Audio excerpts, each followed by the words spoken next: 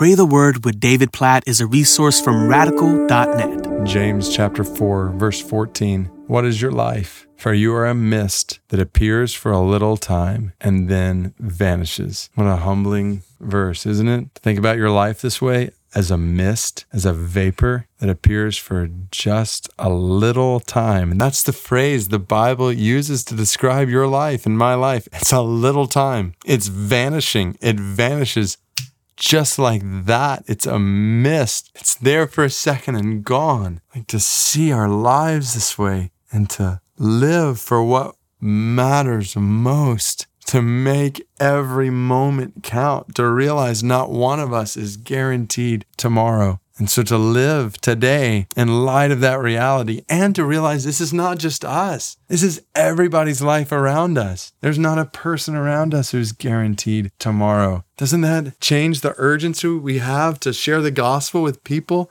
Not one person around us is guaranteed tomorrow. Even as we're praying for the people of Afghanistan this month, like the Pashtun, the southern Pashtun people of Afghanistan, over 9.5 million of them. You know how many of them are followers of Jesus? 0.02%. So that's not 2%. That's less than 1%. That's 2/100ths of a percent who are followers of Jesus. That means hardly any. And most of those 9.5 million have little to no knowledge of Jesus. Do we feel the urgency here with our lives being a mist, their lives being a mist?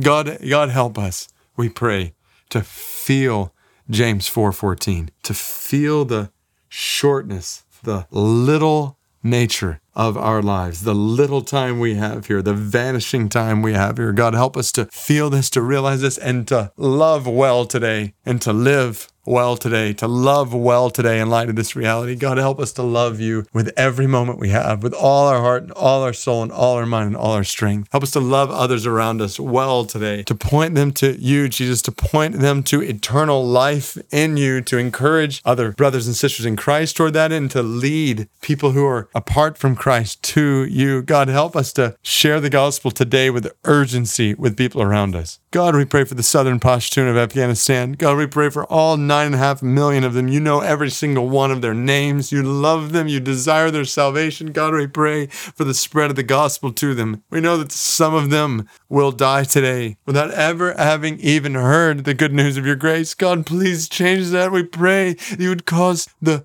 thought of unreached people to become totally intolerable to us in the church. Please, God, please cause the gospel to go to them.